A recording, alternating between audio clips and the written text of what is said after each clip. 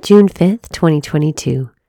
Today's reflection is written by Liz Kelly, Resting Under His Fire. Then there appeared to them tongues as of fire to rest on each one of them. Acts 2:3.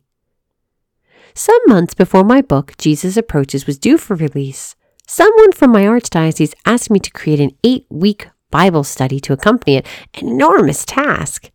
In my experience, it would have taken years of thought and prayer for such a project.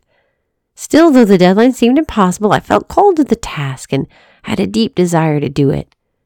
I set to work and would have landed myself in a frenzy, but for one prayer led by a woman who was helping to bring the study to her parish. I came to know her as an exceptionally holy woman, generous and loving, a true leader in women's ministry. She opened our meeting by asking the Holy Spirit to come and guide our efforts. As she prayed, I felt the Holy Spirit come into the room.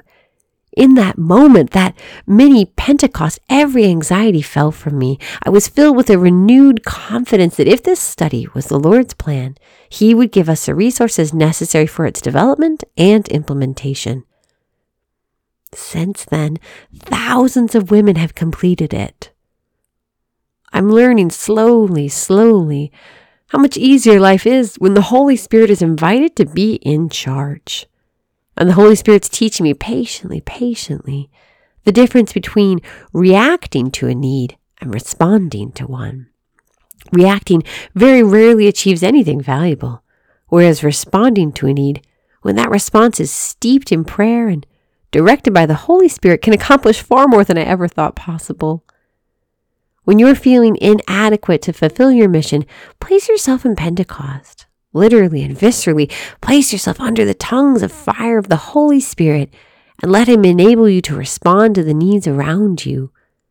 Remember, it was the Spirit who enabled the apostles to fulfill their mission, not the apostles. Are you self-enabled or Holy Spirit-enabled?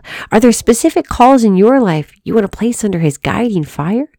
Let the Holy Spirit burn over you, through you. Let Him do His thing. Lord Jesus, we thank You for this day and for this sisterhood. We ask the Holy Spirit to move in us and through us. We ask this in Your holy and precious name. Amen.